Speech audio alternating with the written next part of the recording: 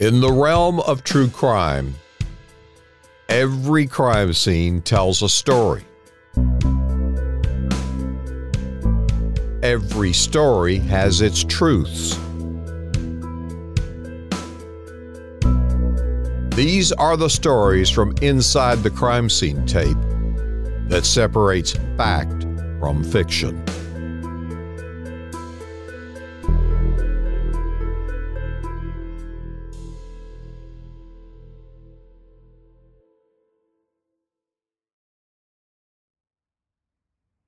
In the mid-1970s, New Yorkers were growing accustomed to violence and a climate of fear permeating its boroughs. But in the summer of 1976, an unseen menace emerged. A serial killer who came to be known as the Son of Sam and the .44 caliber killer carried out a series of shootings over the course of a year. He killed 6 people and severely wounded 7 at close range with a .44 caliber bulldog revolver.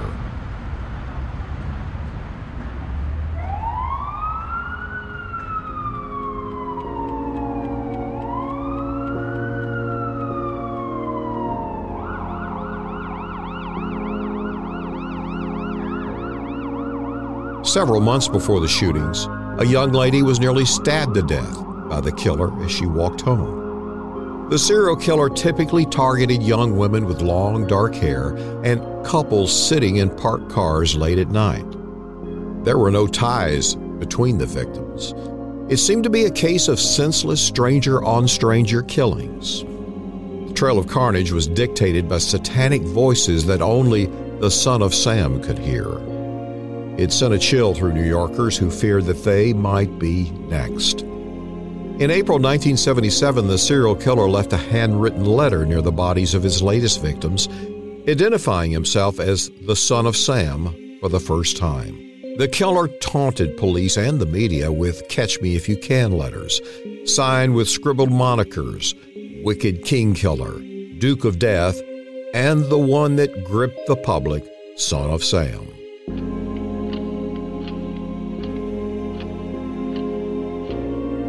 Additional rambling letters were sent to newspaper columnist Jimmy Breslin and police, with the killer taunting officers and promising further attacks.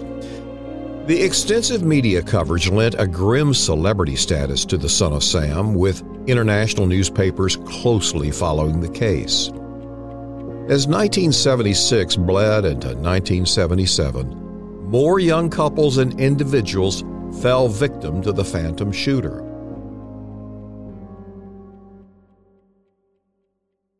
The discos where young New Yorkers danced the night away to the Bee Gees closed early so ladies could return home at a safe hour to their anxious parents. During the TV broadcast of Game 2 of the 1977 World Series from Yankee Stadium, viewers saw a fiery inferno in the background. It is believed that legendary sportscaster Howard Cosell commented, "The Bronx is burning."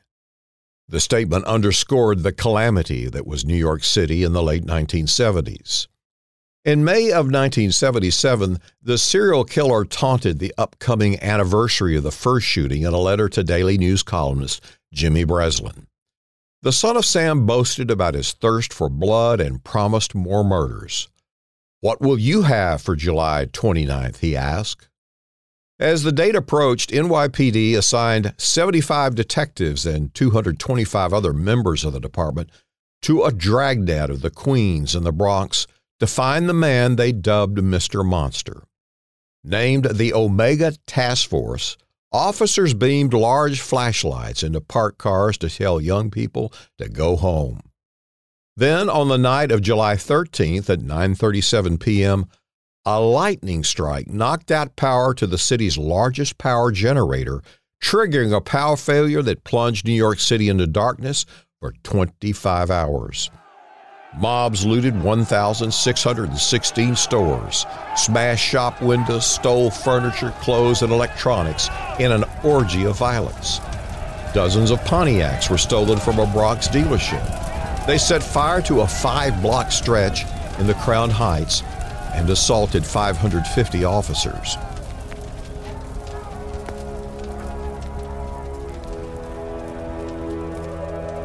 2 weeks later, the son of Sam struck again in the suffocating summer heat on July 31st.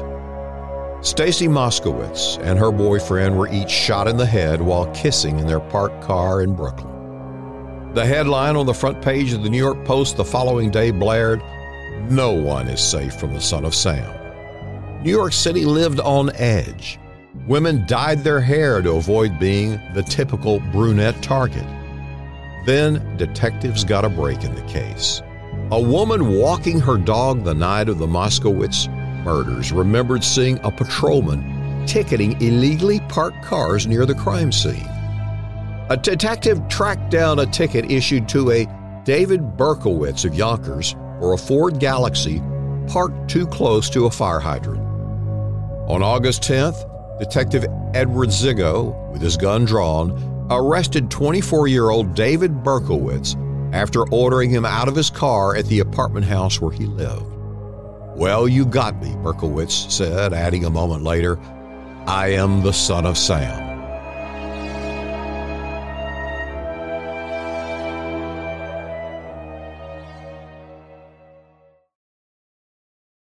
Berkowitz was a chubby, curly-haired, baby-faced postal worker with no criminal record. His Ford Galaxy contained a rifle, a letter threatening to attack a disco, and a .44 caliber set of ammunition. Inside Berkowitz's apartment, NYPD officers discovered a handwriting log documenting more than 1,411 fires set throughout the city, noting dates, locations, and weather conditions. Some of the arsons coincided with the same dates as his murders. Berkowitz started lighting fires when he was 6 years old. He would place his toys on the windowsill and light them on fire. He played dumb the few times his parents asked about the scorched windowsills. Once in custody, Berkowitz claimed his neighbor, Jack Carr, owned a black Labrador retriever named Harvey, and that Harvey had been possessed by a demon and commanded the killings. He quickly confessed to all 8 shootings and received 6 life sentences in prison. Later, Berkowitz claimed that a cult assisted him in the murders. That set off a flurry of TV shows and books. But you're about to hear that it was a lie. David Berkowitz confessed that he acted alone to Dr. Michael Caparelli, a behavioral science professor in Rhode Island and former minister of 16 years with extensive experience ministering to prison inmates. Caparelli has written Monster Mirror, a book about his 34 face-to-face interviews totaling 100 hours with one of America's most frightening serial killers. Today, Berkowitz is 70 years old and has had a quadruple bypass. I am drawn to the subject of serial killers and the mystery of what can cause someone to become the personification of evil. Imagine you listen to the True Crime Reporter podcast because you too share this macabre curiosity. Dr. Caparelli and I discussed the building blocks that shape Berkowitz into a serial killer, including isolation, trauma, resentment, and shame. None of those factors excuse his murders. We also examined Berkowitz's jailhouse religious conversion and whether true rehabilitation is possible after committing such atrocities. One disclaimer: in the wake of the murders, New York passed legislation known as the Son of Sam Law to prevent criminals from receiving money from selling their stories to publishers and movie producers. Berkowitz does not receive monetary or otherwise profits from the sales of Caparelli's book. Here's my interview with Dr. Michael Caparelli, the author of Monster Mirror. And stay tuned to learn why Berkowitz called himself the Son of Sam. It was in 2019 I resigned from pastoring. Right now I travel the country. I'm probably speaking in about 70 venues a year. I'll speak on depression. I speak on criminal psychology. I speak on grief, anger management, seminars, workshops. I've written 5 books. The book on David Berkowitz is my 5th. In fact, it was the 2nd book that I mailed to David Berkowitz. I mailed it to him at Shotgun Correctional Facility. Just had a heart for prisoners because of my background. And David read the book, must have read it quick because in about 2 weeks, he responded back with a letter saying, I read your book. He said, I've been looking for a guy like you to tell my story. He said, would you visit me? Your dual qualifications, both as a clergyman and a behavioral scientist, a researcher in human behavior. I'd already conducted other studies. I believe is a perfect fit to tell my story. So I visited him on April 1st, 2022, and that was the first session in 34 sessions of meeting with David Berkowitz. Dr. Caparelli was curious. He had heard that Berkowitz claimed to have converted to Christianity in prison 35 years ago. You know, I kind of went into it being a kid from the streets and with my education, a little cynical, maybe skeptical more than cynical.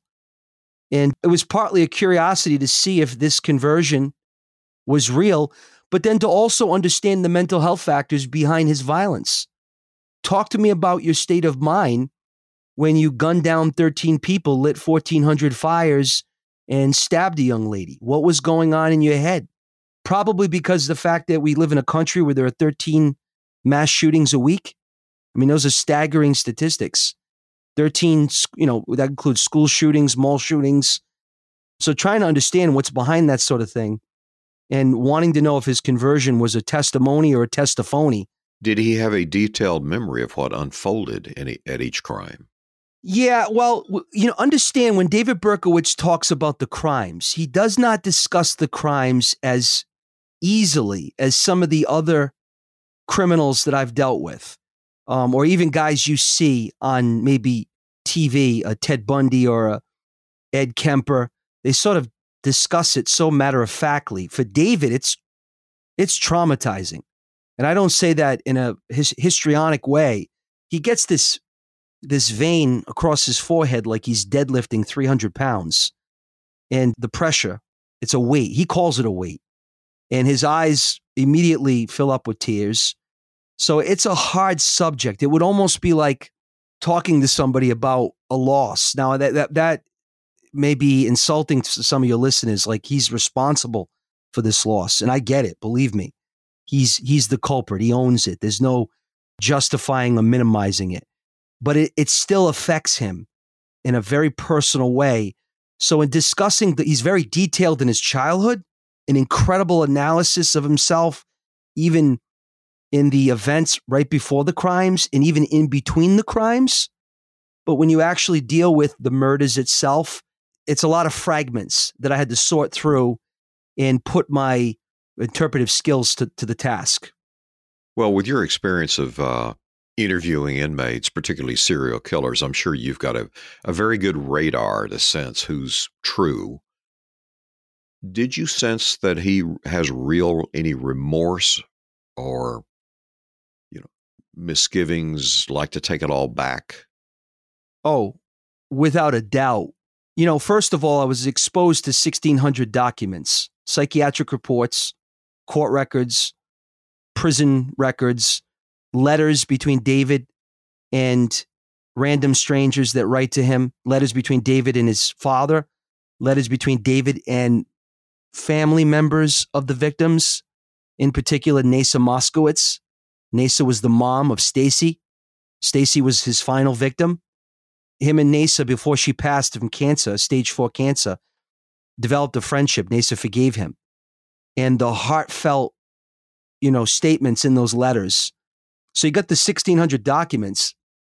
And then you have, if you sit with somebody for 100 hours, Mr. Riggs, you're not only seeing actions. Actions will tell you something about a person's character, certainly more than talk. But what's more profound than actions is reactions. Reactions are actions that are unscripted. When a man is caught off guard, actions in real time, when he's taken by surprise, when things don't go his way. I got a chance to see David's reactions to all sorts of unscripted stimuli. I'll give you, for instance, chapter 2 of my book. My book is on Amazon. You can order it. It's called Monster Mirror.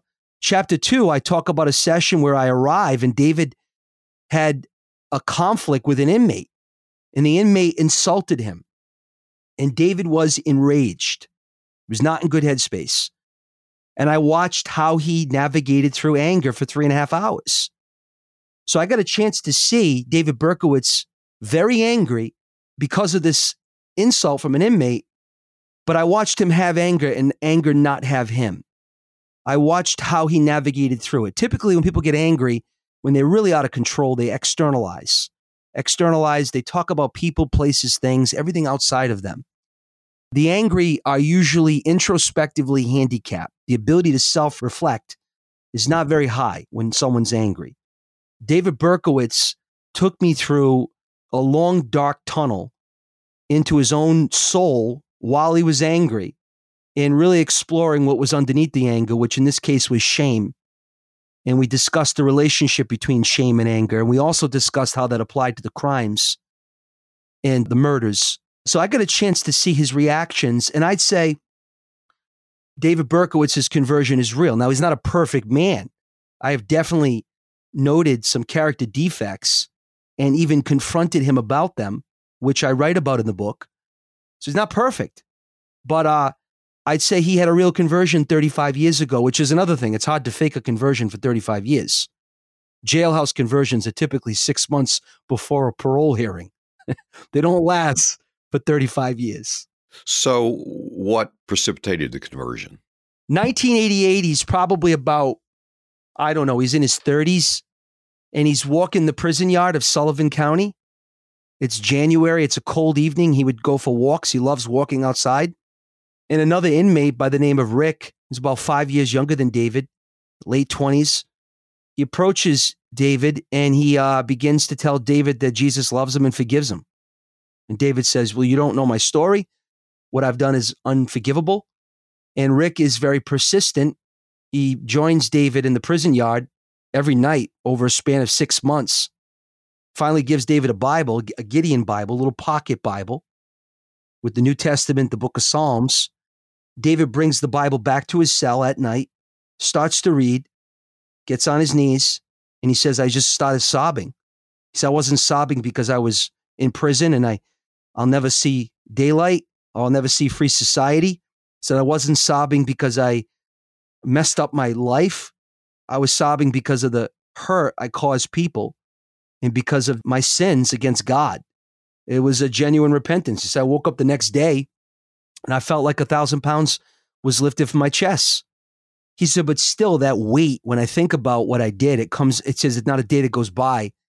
I don't, at some point during the day, feel that weight. So I've done a lot of stories about serial killers, a television series, spent time with them in prison. And of course, the question I always get from listeners and viewers is, why were they born that way? Is it nature or nurture?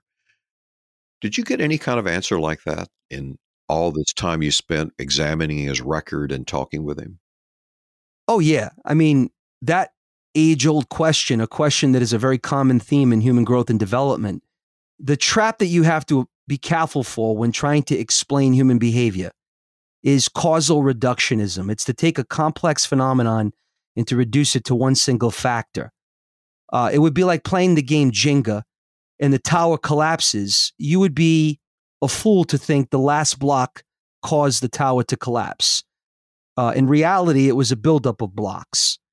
And when you're explaining David Berkowitz's collapse, his psychological breakdown, only a fool would think it's one factor. It's a buildup of blocks. Now, in spending 100 hours, I gathered 9 themes from the data. I collect my data, qualitative study, conduct thematic analysis where you're looking for themes. And those 9 themes I would consider the 9 building blocks. Now, are they the 9 building blocks behind every serial killer? Probably not, but I'll bet that there's some commonality. One of those building blocks from a very young age was isolation. Now, we know from the data with behavioral science, the more isolated people are, the more their aggression levels go up, they get aggressive, and the more empathetic or empathy levels go down. Empathy represented by oxytocin, aggression represented by cortisol and adrenaline. So we as people, we don't do well in isolation. David Berkowitz was always a part of groups. He grew up in New York City. He's not like the Unabomber, shaggy beard, hermit in a cabin. So he's around people a lot, but he's always sort of the outsider in the group. There's a difference between being with people and bonding with people. David was with people. He played on baseball teams, part of the Appalachian Mountain Club, a group of teenagers that would climb the mountains, be bused from the city to upstate New York. But he never connected. He always felt like the outsider. In fact, in his letters that he left at the crime scene, you go back and evaluate the content. It speaks so much to the themes I gathered. He says, I'm an outsider that's watching the world go by, programmed to kill. And you'll see that isolation theme, that outsider mentality, probably amongst a lot of especially the school shooters, the mass shooters, one of the building blocks. I'd say another building block was shame. David Berkowitz experienced lots of shaming in his childhood. Not making excuses, Mr. Riggs. There's no excuse for what he did. Explanations, just shedding some light. When he was in the 3rd grade, his teacher took his desk, because he was a very hyperactive child in the 1950s. Nobody understands ADHD. And the teacher places his desk in the center of the classroom and says to the other kids, this is where the bad boys sit. So he's experiencing shame. His uncle, his father's brother, adopted father, by the way, would often body shame him because he was chubby, overweight. So shame was one of the building blocks. We discussed head trauma. A pipe hit him in the head at about 6, 7 years old. He was playing stickball in the Bronx on Westchester Avenue. Another player on the team accidentally hit him in the head with a pipe. He was also hit by a car 2 years later. Now we know TBI, traumatic brain injury, about 63% of the criminal population in prison has suffered a TBI. That's significantly high compared to the general population. Head trauma, in this case, an assault against the frontal lobe, can affect one's impulse regulation. It can also result in sensitivity to sound, which David Berkowitz definitely suffers from misophonia. We know that because of his irritation with barking dogs. I also know that from watching his life in prison. He's dealt with neighbors making loud noises, how it drives him insane. So head trauma was another building block.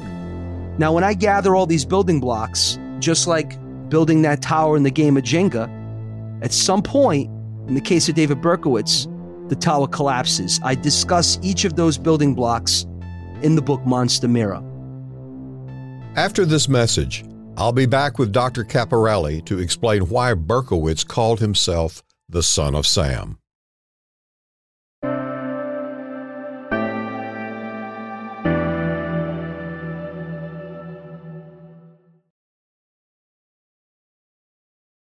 I'll be back after this break. Hello, this is Robert, and I want to ask a small favor. Will you please tell your friends who love true crime to follow the True Crime Reporter podcast? As you know, it's one of the few podcasts where you can hear raw, unfiltered accounts from law enforcement experts, victims, and even convicted criminals. And please sign up for my free newsletter. The form is on every page of my website. Finally, I am so thankful to my Apple listeners who have given the podcast 5-star reviews. Your reviews on all of the channels are extremely helpful in spreading the word about this podcast. Now, back to our episode.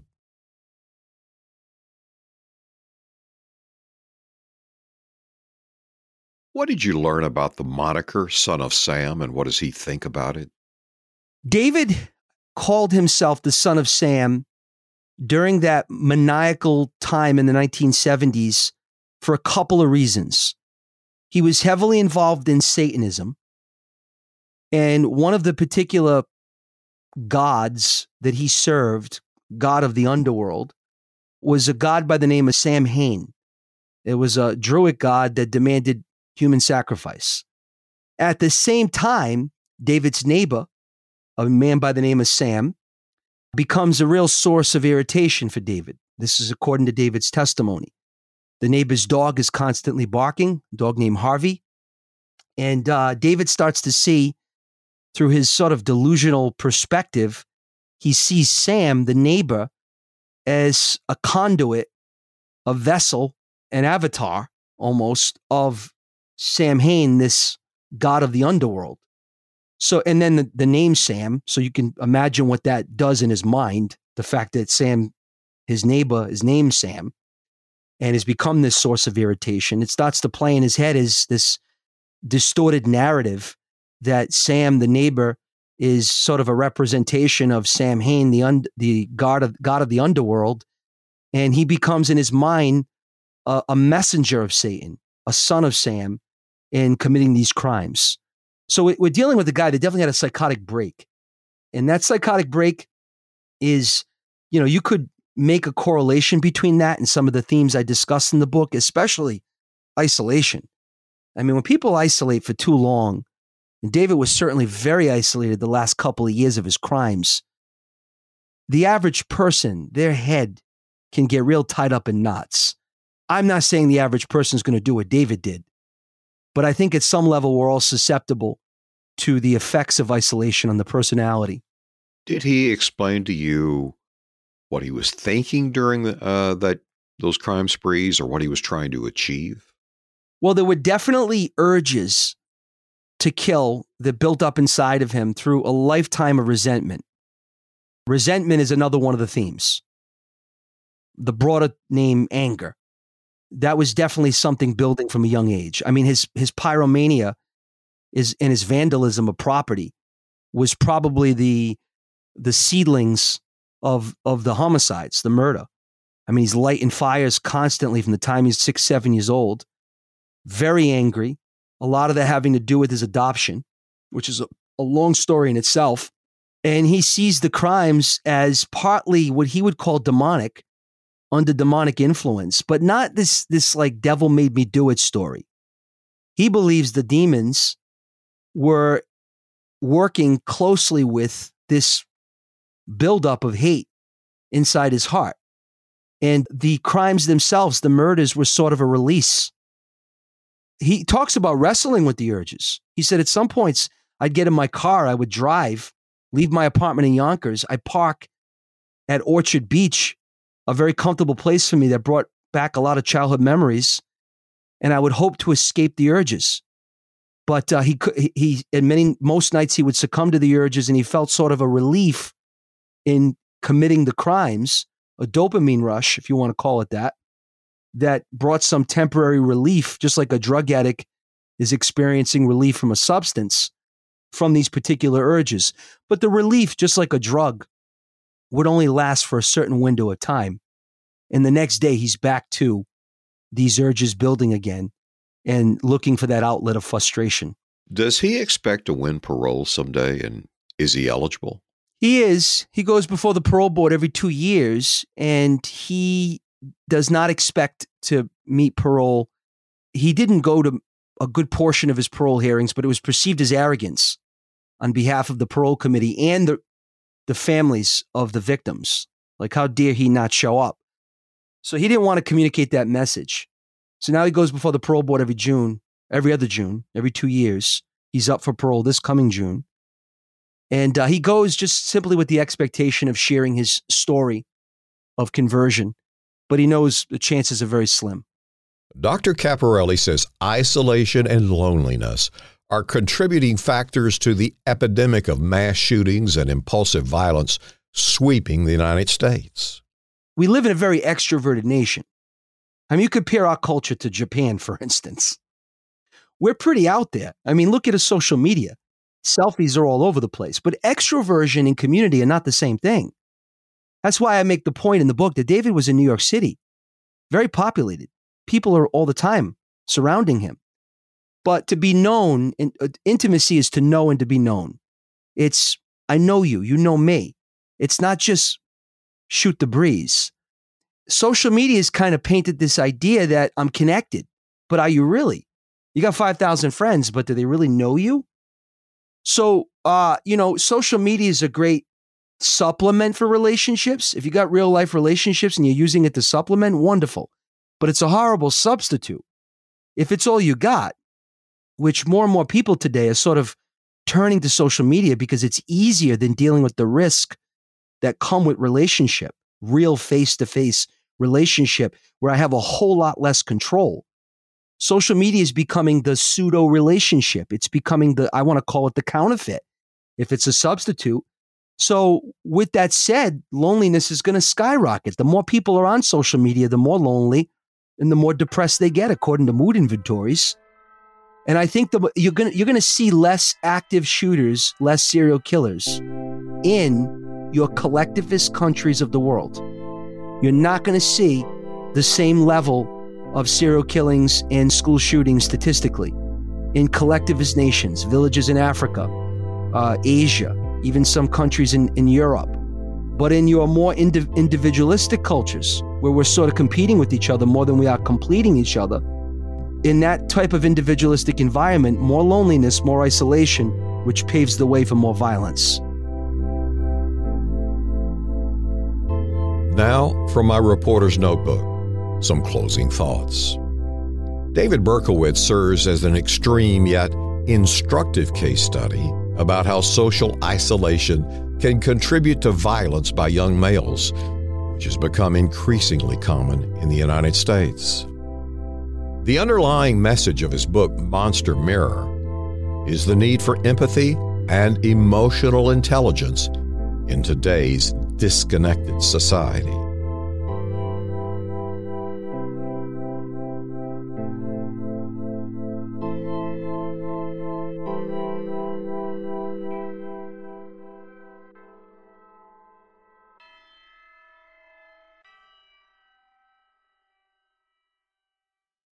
Please tell your friends who love true crime that they can bypass secondhand tales and get their true crime fix here with authentic stories straight from the source.